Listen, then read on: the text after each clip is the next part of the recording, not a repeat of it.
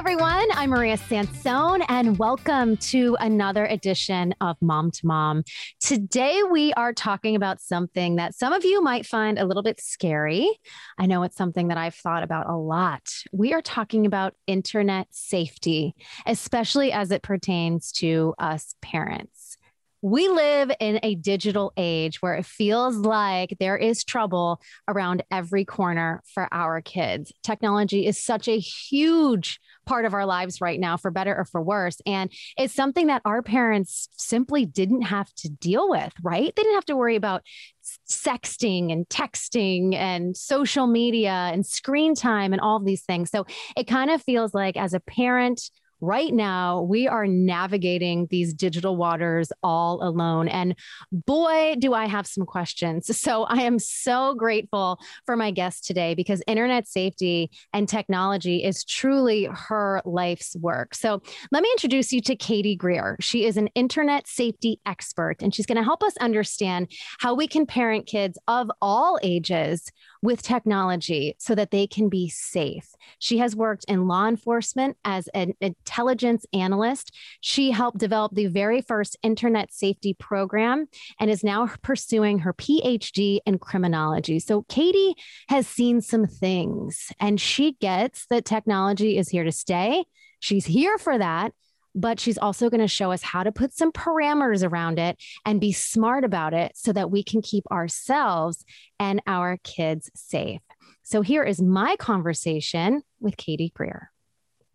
Hey, Katie, how are you? Welcome to Mom to Mom. This is awesome. I'm so excited to be here. I'm a giant fan, so I'm excited. Oh my gosh. Wow. Thank you. And I'm so excited for this conversation because I have so many questions when it comes to the internet, not just for me, but for my kids. And I think about internet safety all the time. So first, I want to tell everyone that you're going to share that we don't need to be terrified of the internet. Am I right? 1,000%. I am the biggest fan of social media and all things the internet, which I think is a common misconception in the work that I do, and definitely has seen an evolution throughout time, right? That when I was working with the Attorney General's office and the state police, it was all like new, scary, horrible, terrible things. But we've definitely seen an evolution of, can bad things happen? Sure. But there's a way that we can make this manageable and safe for us and our kids to use. So let's talk about the actual work that you do, because this truly is your specialty, technology and internet safety. So talk about what you do and also how you got interested in this line of work. Yes, it was kind of a right place at the right time moment. I, like you, grew up with nothing, right? No technology, no internet, nothing. Katie, my grandparents had a rotary phone. Okay. Oh, same. Yeah. I'm old. We would talk on the coolest thing I had growing up in high school was the see-through phone, the see-through fluorescent phone. I don't mean to brag, but I had a pager. Oh, I did not get one of those. So you are way luckier than I am. Okay. Now that we've dated ourselves, carry on. So I think that, growing up, not having any of this, then growing up in high school and college when all of this stuff started to come out, and now full blown in it. I mean, a lot of your work, a lot of my work is done online. I think we really have a unique perspective in that we've seen kind of the whole progression of this happen. And also as adults and as parents, I feel like we've seen this sparkly, new, shiny thing and jumped all over it without trying to think about ways that we can make it better or safer. So that was kind of my goal when I worked at the Attorney General's office right out of college. I accidentally got into this because they had a cyber crimes unit. And I was like, hey, I'm on Facebook and Friendster, talk about dating ourselves, right? And I don't know that any bad things happen. So what do you guys do here all day long? And I learned about all these bad things and thought, well, if we just talk about a couple of rules, it really doesn't have to be that bad or dangerous, but no one's talking about it. So my goal was to just kind of get the conversation started, and I haven't stopped.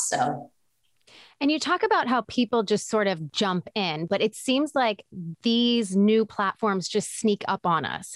So we kind of are given no opportunity to even take a beat and think about it. All of a sudden, one day, TikToks on your phone and all of your friends are talking about it, or a platform we haven't heard about yet. So it seems like you almost want a plan in place for things that haven't even been developed yet. Does that make sense? 1,000%. I mean, this is my job, right? So one of the things that I always say to adults, because it seems like kids innately just figure this stuff out.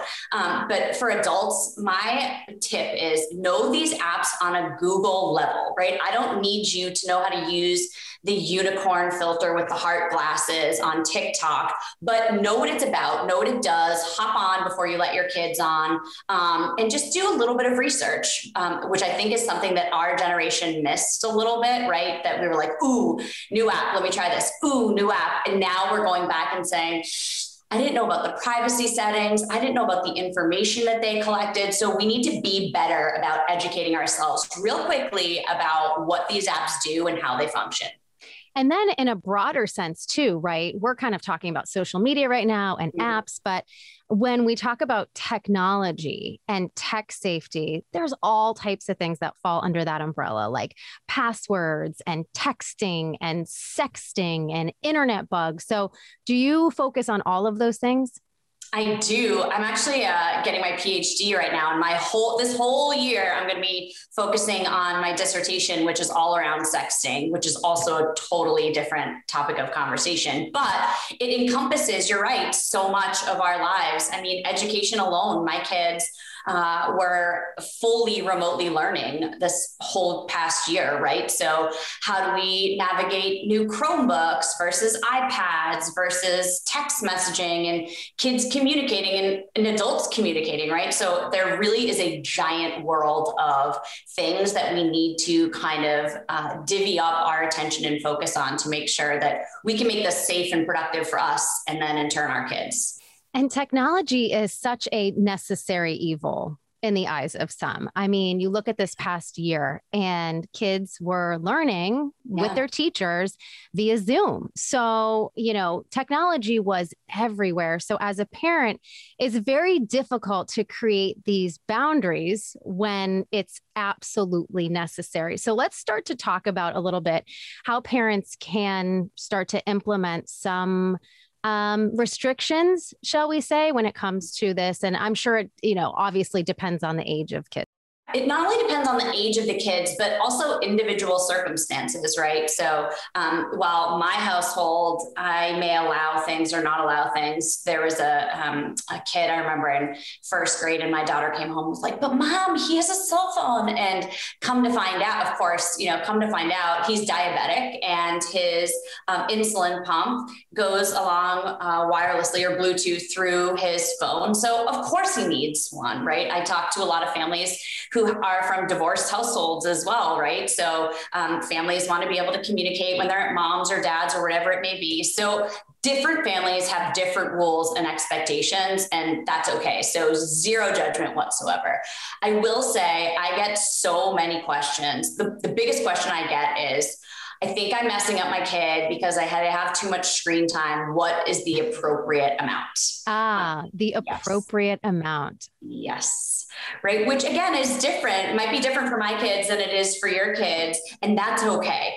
The American Association of Pediatrics, people that are way smarter than me and focus on this full time, developed a guideline. Literally, you can go on and type in your kid's age and gender, and it'll spit out how much time they should have online. But especially after this year that we just had, think to myself, I would have failed as a parent of a 9-year-old and 8-year-old by Monday because they were fully remotely learning 7 hours a day. And online, it's kind of unfair because do we mean online doing school programs or do we mean online watching YouTube videos? They're not all created equally. They're not. And there's so much gray area. Here's the thing that I would prefer parents focus on. I would prefer, don't get so caught up in the how much, but get more focused on times and places where this stuff is mandatory off and away. Right? So like the dinner table, or when you're going to the bathroom, or when you're riding in the car, or Tuesdays and Thursdays between 3 and 7, trying to focus on some times where you can make this stuff off in a way and refocus back on communicating, playing outside, socializing, playing a game, doing something different. I want to ask you about, because we just did an episode on overparenting. And we really dug into what it means to be a helicopter parent and how, we want to keep our kids safe, but we've got to allow them to make their mistakes and do their thing. So having said all that, how does that play into parenting with technology? Right. So after just talking about the fact that all households are not created equally, right? I think one thing that I always go by is our offline expectations as parents and rules and boundaries should match our online expectations as parents. So for instance, if I'm going to, one big thing that I think parents miss a lot is checking their kids' followers list or people that subscribe to them or who follows them or who they follow. That is huge, right? Because I know, Maria, that you would not let your kids go hang out in your town by themselves with like 100 random strangers. That's ridiculous. Certainly not. But yet, sometimes if they're on social media or if they have a device, we let them text or communicate or game with 100 strangers online. So that's where I think we need to draw that line of, okay, if I'm going to be checking in on this offline, I want to check in on it online as well. So those behaviors and expectations should match up. And I'm going to give the biggest tip of all. The earlier you start these conversations around your expectations and behaviors when it comes to technology, the easier it's going to be. And that's not new news as a parent, right? If you tell your child as like a junior in high school, by the way, you now have a curfew, it's 8 o'clock, they're going to be like, what? Right? So I think that's really important. Having that conversation early and often will make this much easier to parent. We're going to take a quick break, but first, a huge shout out to our sponsors, Hood Sour Cream. Hood Sour Cream is made from high quality Hood milk and cream, so I know I'm giving my family the good stuff. And I love using Hood Sour Cream in my jalapeno grilled poppers, and I am always the hit of the summer barbecue with these guys. So Katie, with your experience working with the Massachusetts State Police and pursuing your PhD in criminology, I can only imagine some of the things you have seen. So I would love to kind of break down each age group and talk about the specific threats that we should be aware of. So let's start with the younger kids, like the elementary school kids. Yeah.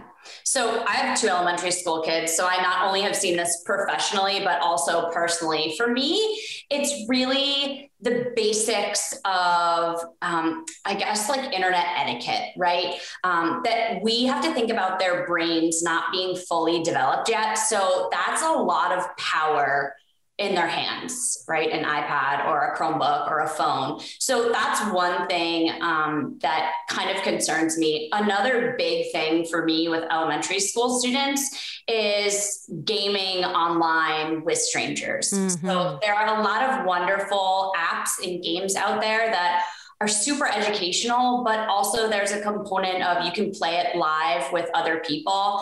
And that is a hard no for me with elementary school students. Their brains are just not there yet. It's not safe. And I have seen some of the worst things happen. So they can still play these games, but not play them with, people across the world in order to.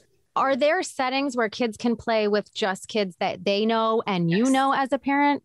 Mm-hmm. So that's the good news is every one of these games and apps have settings that you can use where they can still play them, but they can play them offline or they can do invite only or play them in their Wi-Fi only. So for sure. Since we're on the topic of elementary school kids, before we move into the middle school kids, is there a magical age number for the cell phone? My daughter is 7.5 and she's already starting to talk to me about the phone. I said, don't even think about it. That was my same. My kids are going to hate me. I'm already convinced. But yeah, I was like high school and when you can pay for it. But it's different for every family, right? We talked earlier about families from divorced households or that move around a lot or kids with medical conditions or different diagnosis that may need that. So I don't have a magical age. beg parents to think about the fact that these devices are a fully accessible outlet to the world, right? I just booked a plane ticket before we hopped on here today. So thinking about that and thinking about their underdeveloped brains, I want parents to pause and think long and hard about making it like a bar mitzvah gift or a birthday gift, and thinking about it as a tool. I will say, Maria, that the flip phone still exists, and I am all about that once my child needs to be able to communicate with me. Right. And just keep it simple. So you don't have to worry about the texting and the apps and all of that stuff. Let's move on to middle school. I worry so much about the middle school kids. They're on their devices. They've now downloaded the apps. They're on social media. They're on Facebook, and they're constantly comparing themselves to one another. There's bullying that's involved. There are so many issues for these young kids. It's so overwhelming to me, right? And I feel like I deal with a lot of these issues daily. But when I walk into these auditoriums that are packed with kids, and I'm like, gosh, you have such a giant load on your shoulders that we didn't have growing up, right? Really, like you said, the comparison of the haves and the have-nots, or why does your body look like that and mine doesn't look like that? Or why do you get to go on all these lavish vacations and I don't? And honestly, the complexity of communication, right? That text messaging or emails or DMs that you can't, I feel like us as grown adults struggle with interpreting that sometimes, much less these kids whose brains aren't fully ready for it yet. So it's a lot for them, that's for sure. In a world where we put so much value on a like, and I know young kids will post a picture, and if it doesn't get enough likes, they take it down and they're upset. And it crushes you because there's already so much going on. I remember when we were that age, we had enough to deal with, right? And we didn't none of that to worry about. So let's talk about the high school students. As time marches on, the threats seem to probably increase, right? Yeah, for sure. I mean, sexting is a giant topic of conversation. God, I can't even. Okay, let's get into this because I know that you did your dissertation on sexting. So you are truly the expert. So let us have it. What do we need to know? Okay. It's happening way earlier than actually high school. Like this is actually a conversation I have with 6th, 7th, and 8th graders as well. Wow. So okay. I will say this, something that I've kind of uncovered in many, many focus groups with students and many conversations, which are amazing, by the way, is that one student said to me that we are doing this all wrong. Okay. I love talking to parents about this because they'll flip and be like, ugh, gross. Why would kids do this? And I'm like, you know why we didn't? Because we didn't have this stuff, right? Like we would have.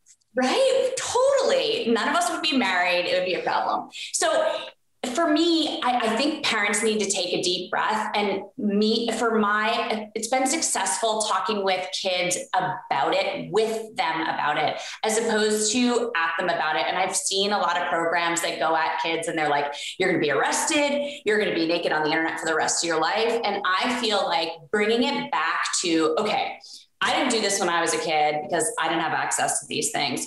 You all are doing it now. And how can we talk about this in a way that's not just pointing our fingers at this horrible generation of kids? It's something you're doing. Yeah. And to me, the sexting thing is a much bigger conversation about respecting your body, about relationships, about when it's time to get into all that.